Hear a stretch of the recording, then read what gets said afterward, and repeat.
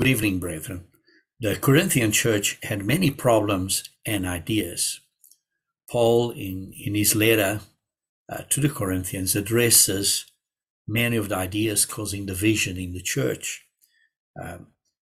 They ranged from not dealing with a fornicator in church, to taking each other to law, to judging one another, different marriage issues, the way they treated those that were weak in the faith, addressing proper conduct in services, how to handle different gifts, because it was a church that had many gifts, and how to use them.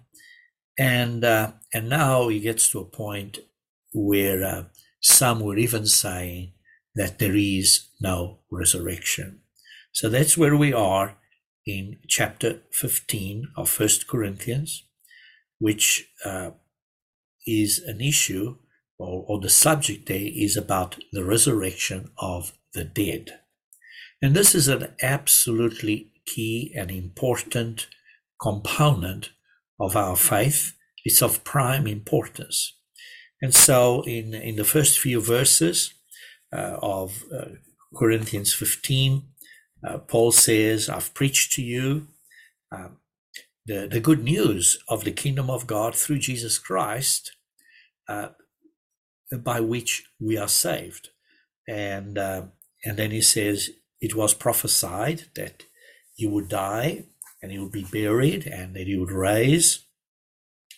And this was witnessed by many, many brethren. He mentions a number of brethren, all the way up to, at the time, as we know, as many as 5,000 at one time. So, I beg your pardon, 500 at one time. So, we know that this is a fact. It was well evidenced with eyewitnesses. It's a solid fact. So now we're going to go on to verse 9, because that's where we stopped last time in verse 8. And then Paul says, for I am the least of the apostles, because he said, this was witnessed by the 12 and by all the apostles. And he says, but last of all was seen by me as one born out of time, for I am the least of the apostles, who am not worthy to be called an apostle, because I persecuted the church of God. And then he goes on, but by the grace of God, I am what I am. And his grace toward me was not in vain. So he was a man that worked hard. He was a hard worker. And he says, for I labored more abundantly than they all. Yet not I, but by the grace of God, which was given me. So it's not me, but God has opened doors, has given me strength, has helped me to be able to do things. And to the point that he even worked without taking tithes, and so that nobody would accuse him that he was living off other people, particularly there in Corinth. So then he continues, therefore, verse 11, whether it was I or they, so whether it was me that has preached the gospel or any other that has come and preached the gospel, because right at the beginning it says one plants, the other waters, but it's God that gives the growth. So whichever one was, so we preach, and so you believed. So whichever one of us, whether it was Paul or Apollos or whatever, we all have done our bit, and you have believed. So regardless of whom, we preach the gospel. And then he goes on in verse 12, and he says, now, if Christ is preached that he has been raised from the dead, how do some among you say there's no resurrection of the dead? You see, that's the reason of this section of this chapter. Again, it's it's a corrective section, correcting their ideas. And their ideas were saying, well, there's no resurrection. There's no resurrection. There's no resurrection of the dead. And he just finished referring to a number of eyewitnesses, a large number of eyewitnesses. And therefore, it's not just a doctrine or a belief, it's a fact. It's a fact that Jesus Christ had resurrected from the dead, because there were many eyewitnesses there, and some of them were still alive amongst them. So how can some of you say there is no resurrection of the dead? Now, this is pertinent in a sense to today, because people come out with different ideas, whatever ideas people may come up. And again, he is here saying, listen, don't allow these ideas to filter in the church. And later on he's saying, be careful, don't be infected or affected by these people with these ideas, because it will affect you. That's what he says in verse 33, for instance. Don't be deceived. Evil company corrupts bad habits. So be careful with these wrong ideas and people with these ideas that are going to affect you. So he is saying, giving out to us also a principle that we have to be well grounded in the truth, but specifically he's now talking about the resurrection, and he wants us all to understand clearly there is a resurrection. And so and in a sense it was ideas that most probably came from Gnosticism, saying that Jesus didn't come in the flesh, and therefore a resurrection from the flesh was something that Gnostics, I'm not saying that was the case, but could have been a Gnostic idea there. In fact, there were even other ideas that crept into the church over time. If you look at 2 Timothy chapter 2, 2 Timothy chapter 2, verse 18, we see another idea that crept in the church about the resurrection. And it says, and some who have strayed from the truth, saying that the resurrection is already past. So some were saying, well, there's no resurrection. And here, Paul is writing to Timothy and says, well, some of you say, well, the resurrection has already happened. And they overthrow the faith of some. You see, so various ideas do crop out. That's why even in this section here in 2 Timothy chapter 2, just 2 verses before that, starting in verse 16, says, but shun profane and idle babblings, for they will increase to more ungodliness. And so we do see, and we have to be aware and sensitive to ideas that are incorrect. And he says, and their message will spread like cancer.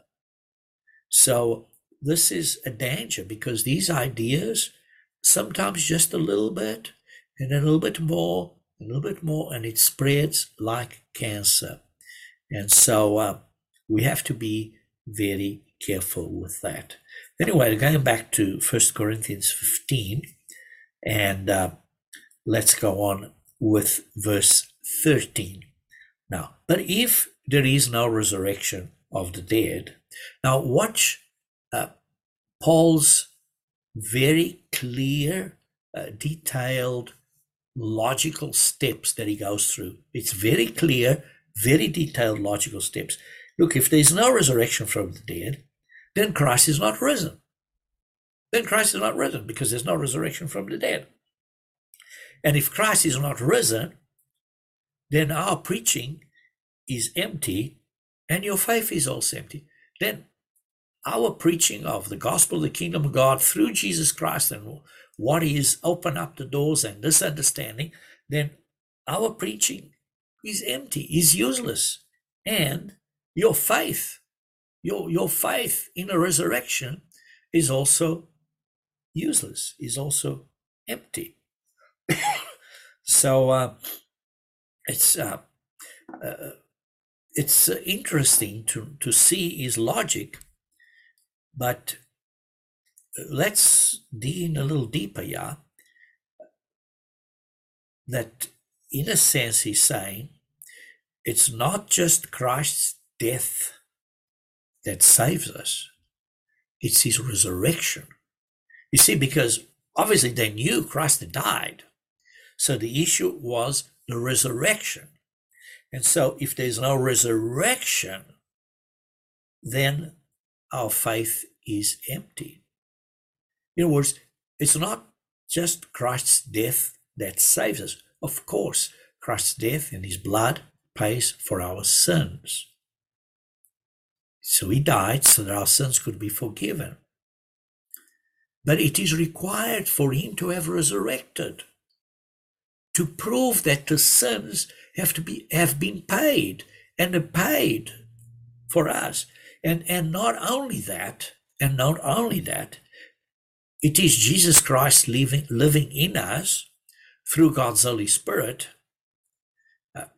because God's Holy Spirit gives us God's way of thinking, God's mind, puts us at one with him, and therefore is changing the way we think. As Peter puts it, is the sanctification of the Spirit. 1 Peter 1 verse 2. 1 Peter 1 verse 2.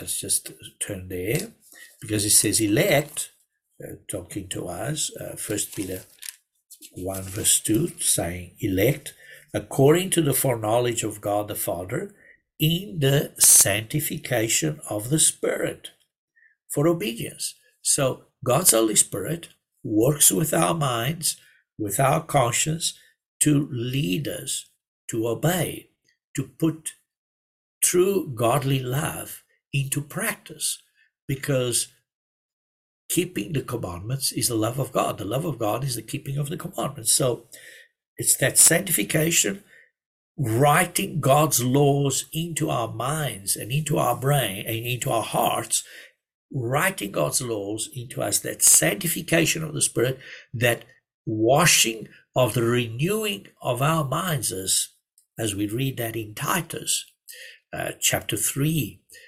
it run about verse 4 and 5, it says, and verse 7, I think it's verse 7, it says washing of regeneration and renewing of the Holy Spirit. The Holy Spirit is renewing, is helping us to change from the old man to the new man. And that is a washing process through God's Holy Spirit. That's why God's Holy Spirit, in a sense, is symbolized as living water.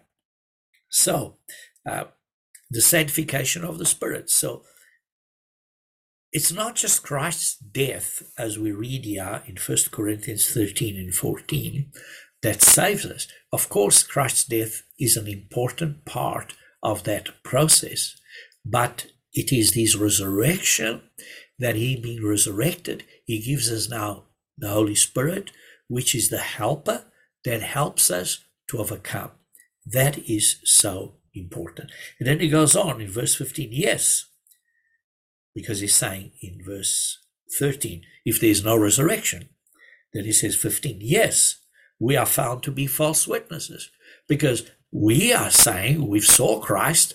A number of you are still living, and some of you are aware of that.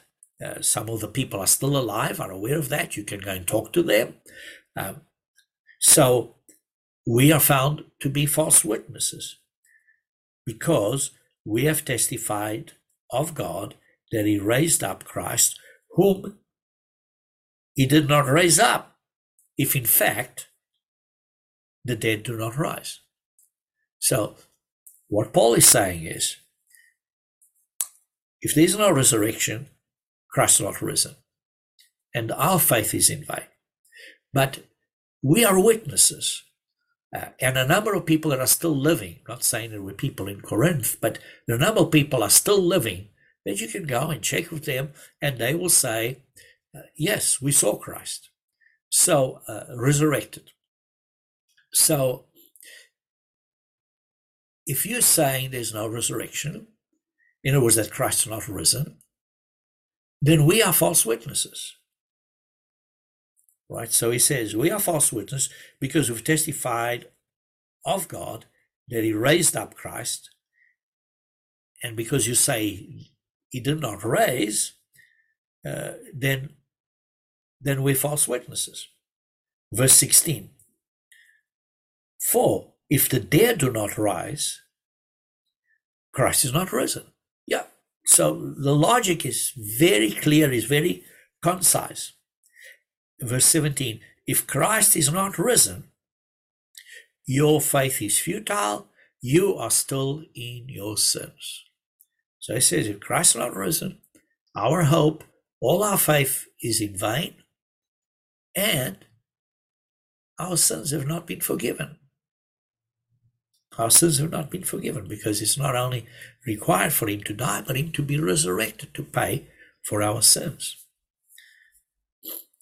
Then verse 18, then also those who have fallen asleep in Christ have perished. So those that are Christians that died in this faith, then they died in vain. And, they don't have a hope.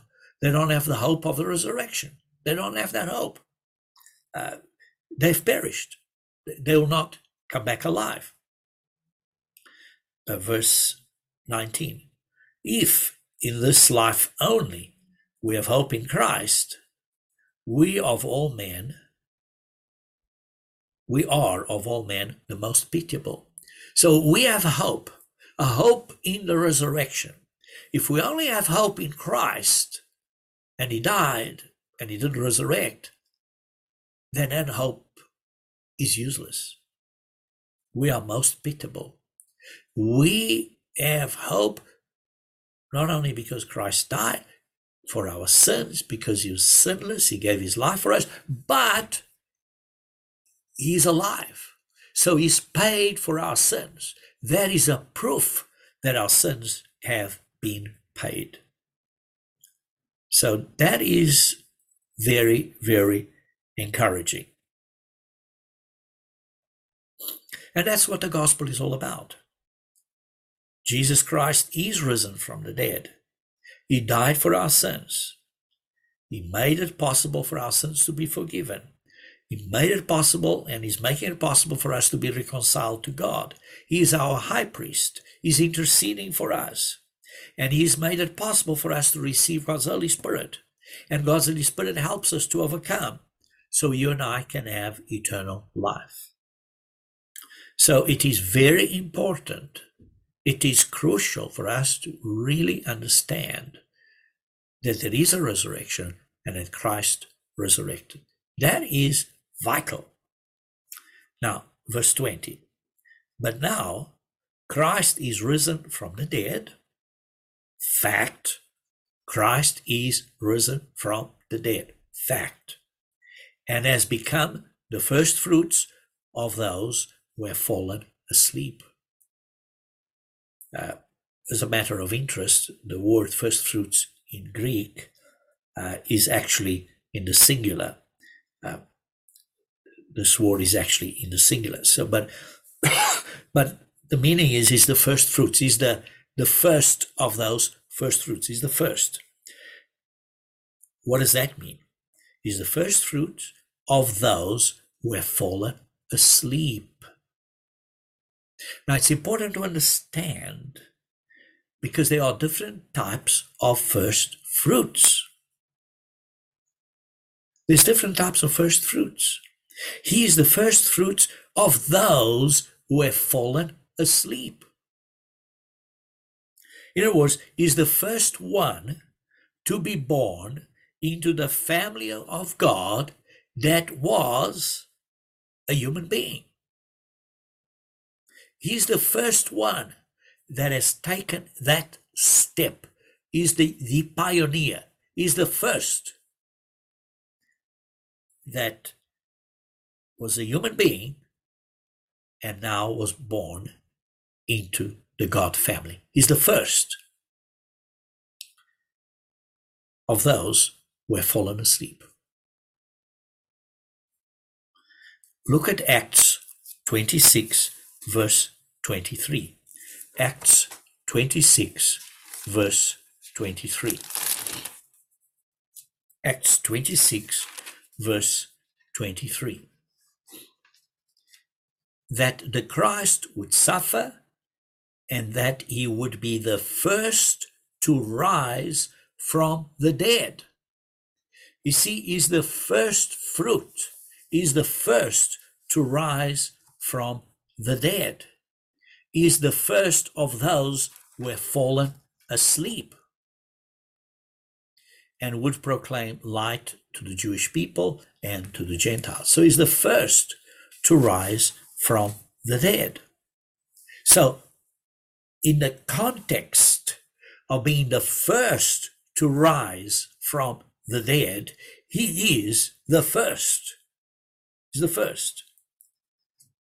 All right, so it's important for us to understand. So what do we have is verse 21, we continue. For since by man came death, by man also came the resurrection of the dead. You and I know Adam and Eve sinned, and therefore by man came death. Since Adam and Eve, every human being has died. There's not one that has not died sooner or later. They all end up dying.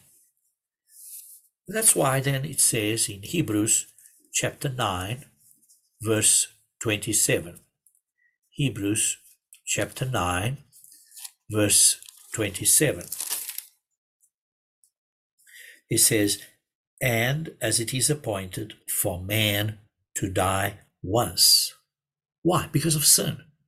Because we've sinned. So death entered into the world through one man, Adam and Eve. But after this, the judgment. After this, there will be a resurrection and there will be judgment. There will be judgment. So let's continue. We've just finished reading verse 21 of 1 Corinthians 15. Let's go into verse 22. For as in Adam all die, exactly, all human beings sooner or later die. Even so in Christ all shall be made alive.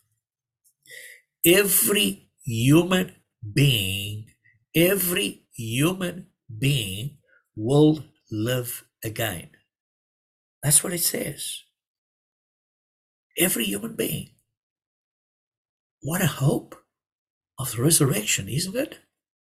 It's a hope. That's why it says, it says we have a great hope. It's a hope because Christ died. He's opened up the way for all of us. He's redeemed us from death. Everyone. This is a great hope. This is the hope that we have of the resurrection.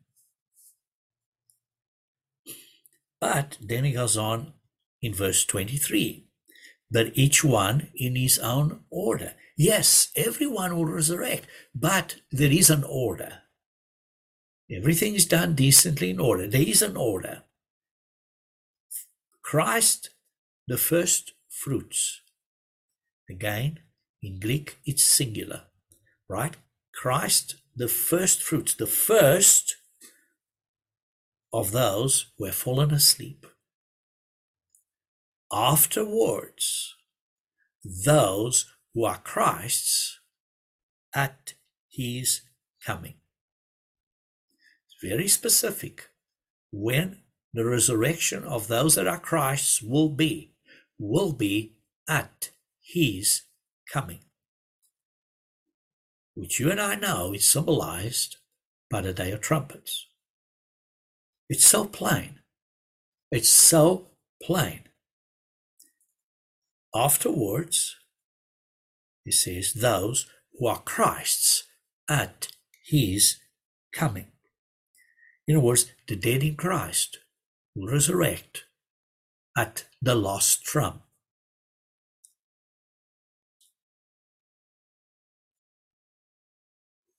And is a point about first fruits. Let's talk about different types of first fruits, because it is important for us to understand, because sometimes we look at the word first fruits and we say, well, they all mean the same thing. No, just because the word first fruits is used, it's not always referring to the same thing. Let me look at it. You and I are amongst the first to receive God's Holy Spirit. Mankind in general, after Christ's coming, the receiving God's Holy Spirit will be available to the whole of mankind. But today, only to those few that God calls and that are chosen, that respond to that calling. And that was made available starting from the day of Pentecost. Now, we do know there were a few people in the Old Testament that did receive the God's Holy Spirit as one, like Paul, he says, as one born out of season. But the giving of God's Holy Spirit was symbolized by the day of Pentecost. And so we are the first to receive God's Holy Spirit. And so today we are the first fruits of the Spirit, the first that have received God's Holy Spirit. If you read in Romans chapter 8, verse 23, Romans chapter 8, verse 23, he's talking about, that starting in verse 14, that if you're led by God, you're children of God. And then he says, then in verse 16 and 17, therefore we are God's children, and we're heirs of God, and joint heirs of Christ. And then he further on, he says, what a wonderful glory we'll have, nothing to be compared. And the whole creation expects for the revealing of the sons of God, which is such an amazing hope. And then he goes on, for we know the whole creation groans, verse 22, Romans 8, the whole creation groans and labors with birth pangs together until now. Not only that, not only the creation, but we also we have now the first fruits of the Spirit. You see, we have received God's Holy Spirit now. So we are the first few in the world that have received God's Holy Spirit. We know we're very few. Humanity in general, as you know, has not received God's Holy Spirit. They're not called. They're not chosen. They're not obeying God's commandments. God gives his Spirit to those that obey him. We read that in Acts 5. So we are now the first fruits of the Spirit. So because of that, Jesus Christ lives in us, and we have to have God's Holy Spirit working in us, sanctifying us unto obedience. We have to remain faithful till the end, because by the time Christ comes, we have to be called, chosen, and faithful.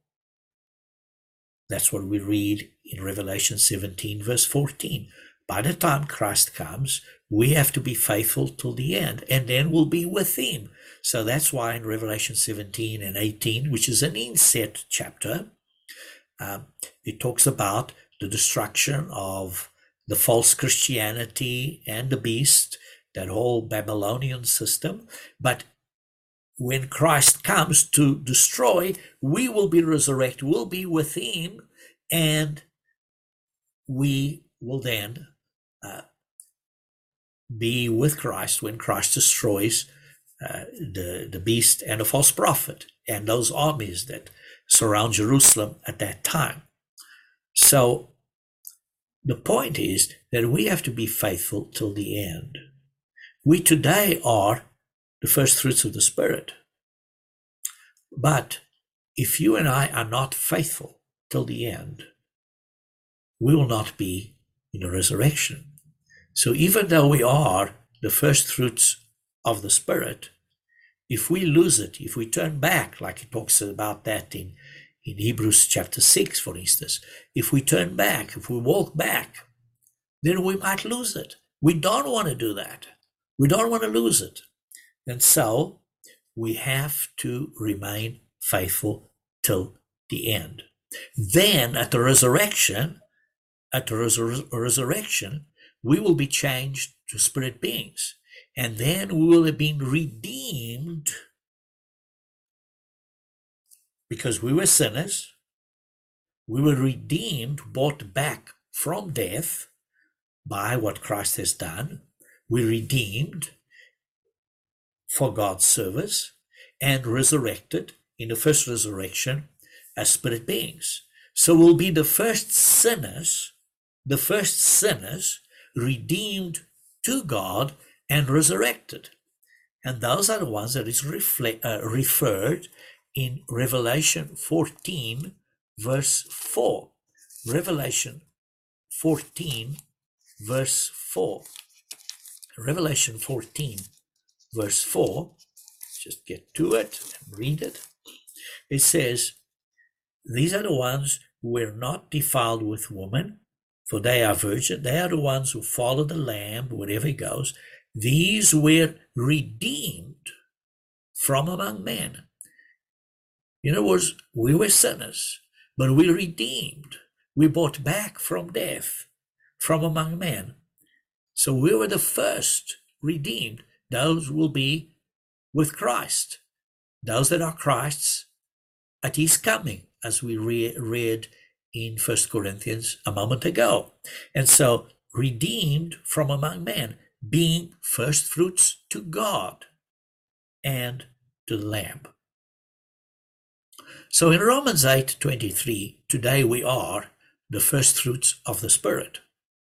But we have to remain faithful till the end, and then at the resurrection, we will be the first fruits to God and to the Lamb that have been redeemed from among men.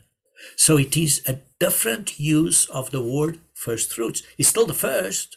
So we have Christ is the first human being that moved to the God family.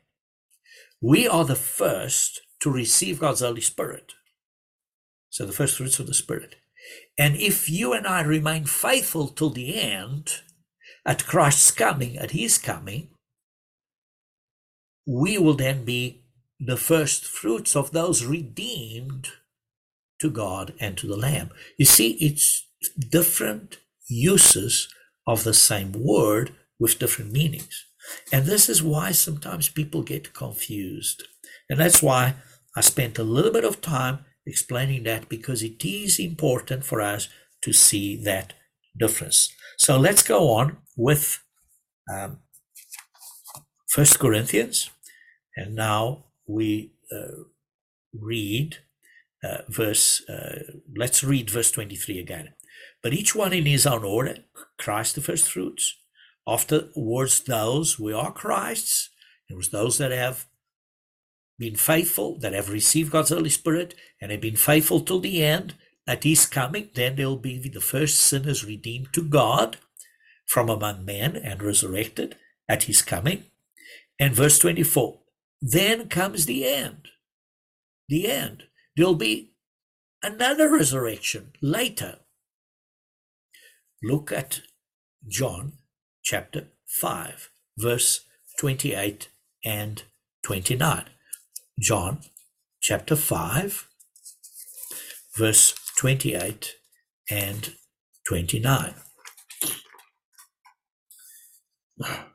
It says, "Do not marvel at this, for the hour is coming in which all who are in the graves will hear his voice." So again, every human being will resurrect, all who are in the graves, good and bad, they all. And then it says, "and will come forth.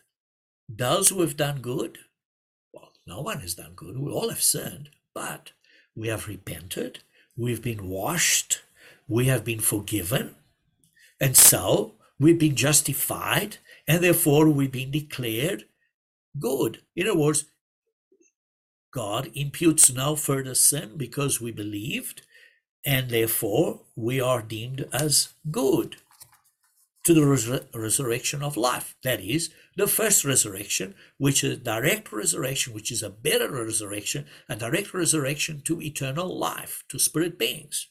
That's the first resurrection. Those that are Christ's at his coming, that's the same thing. Those that are Christ at his coming, those will be the first fruits of man, redeemed from the earth. They were bought back. So that's the resurrection of life at Christ's coming. Right. And those who have done evil, now, as I said, everybody's done evil, but their sins, they have not repented, their sins have not been washed away, so they're still in this to be judged classification. You and I are judged now. We're in the church, we're being judged now. But they will be judged later. So they will, those who have done evil, in other words, they've not been washed clean yet, they still unrepented, they still need to go through the same process that we've gone, they will come to the resurrection of condemnation. Well, that's a bad translation because the word here is Greek 2920, krisis, which is like a judgment or a tribunal, a resurrection in which there'll be a judgment.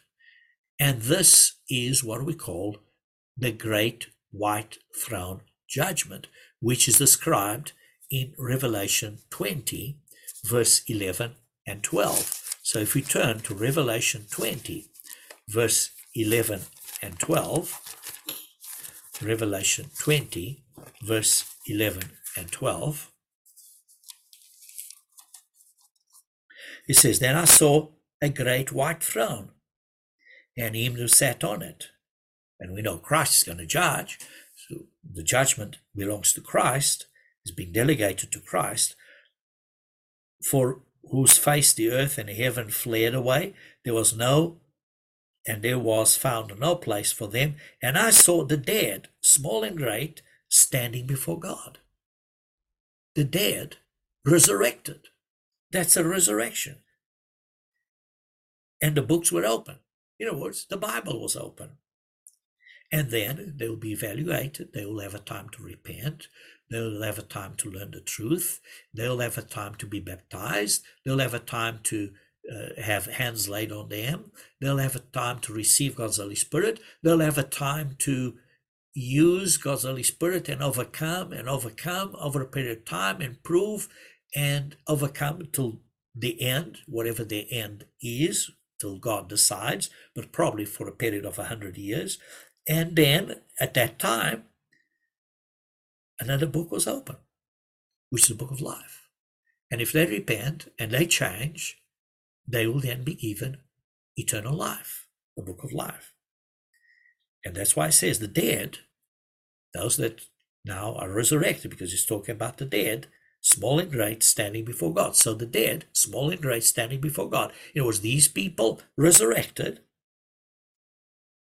It says, were judged according to their works by the things which were written in the books, which is in the Bible. It's the same standard. Nothing has changed. God is the same yesterday, today, and forever. So they'll be judged by the things written in the books.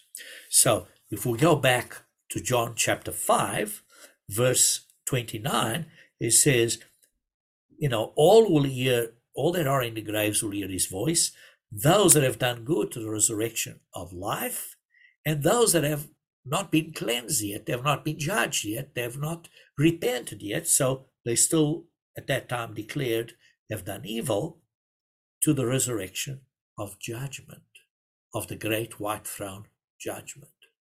And so going back to 1 Corinthians chapter 15, we just finished reading verse 24, or rather, let's read again verse 24, just making sure that we cover all the details here. Then comes the end, and when he, Christ, delivers the kingdom of God, the kingdom to God, delivers the kingdom to God the Father. So Christ has been given by the Father a huge mission. The mission given to Christ by God the Father is to create human beings, create physical things, so human beings can be tested and proven. And at the end of this, human beings will have an opportunity to be changed to spirit beings and indeed to be in the family of God. That is the project, the mission that was given to Christ to execute. And Christ is executing it, has executed, is executing it, and will execute it to the T, exactly according to the Father's instructions. And when it's finished, mission accomplished, it says, in verse 24, when it finally comes the end, there's these resurrections, all this right at the end of everything, he delivers the kingdom to God the Father, when he puts an end to all rule and all authority and power. So all this evil authority and power that exists in the world today and exists in the spirit world through Satan and his demons. So all this evil that exists, all this power will be all submissive to God. And verse 25, for he, Christ, must reign until he has put all enemies under his feet. Christ has to reign until he has put all enemies under his feet. And the last enemy that will be destroyed is death. The last enemy that will be destroyed is death, because death is an enemy, because it's basically end of life. So that'll be destroyed. So there will be life for those that repent.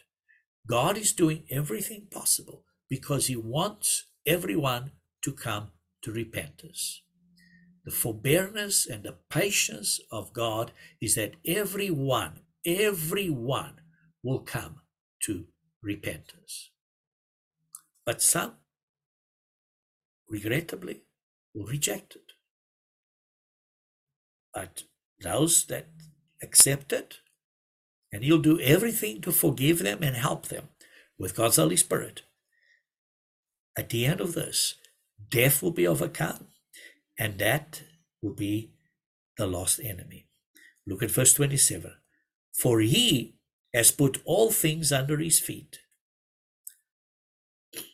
In other words, he has put all things under his feet, but when he says all things are put under him, it is evident that he who put all things under him is accepted. So, God the Father has put everything in responsibility, delegated everything to Christ. And Christ has this mission to do all this. And therefore everything is under Christ. And that's why it says it is evident that he who put all things under him, in other words, it is evident that he, the Father, that has put all things under Christ, The Father is accepted because the Father delegated to Christ, so all things will be under Christ. But of course, the Father is not under Christ. Verse 28.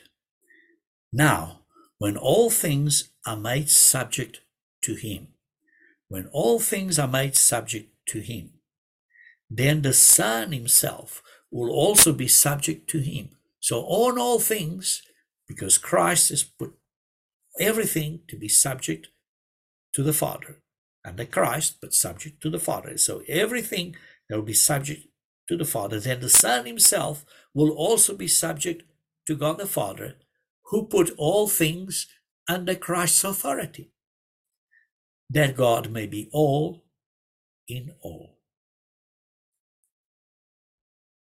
Jesus Christ will be ultimately subject to the Father. The Father has greater authority.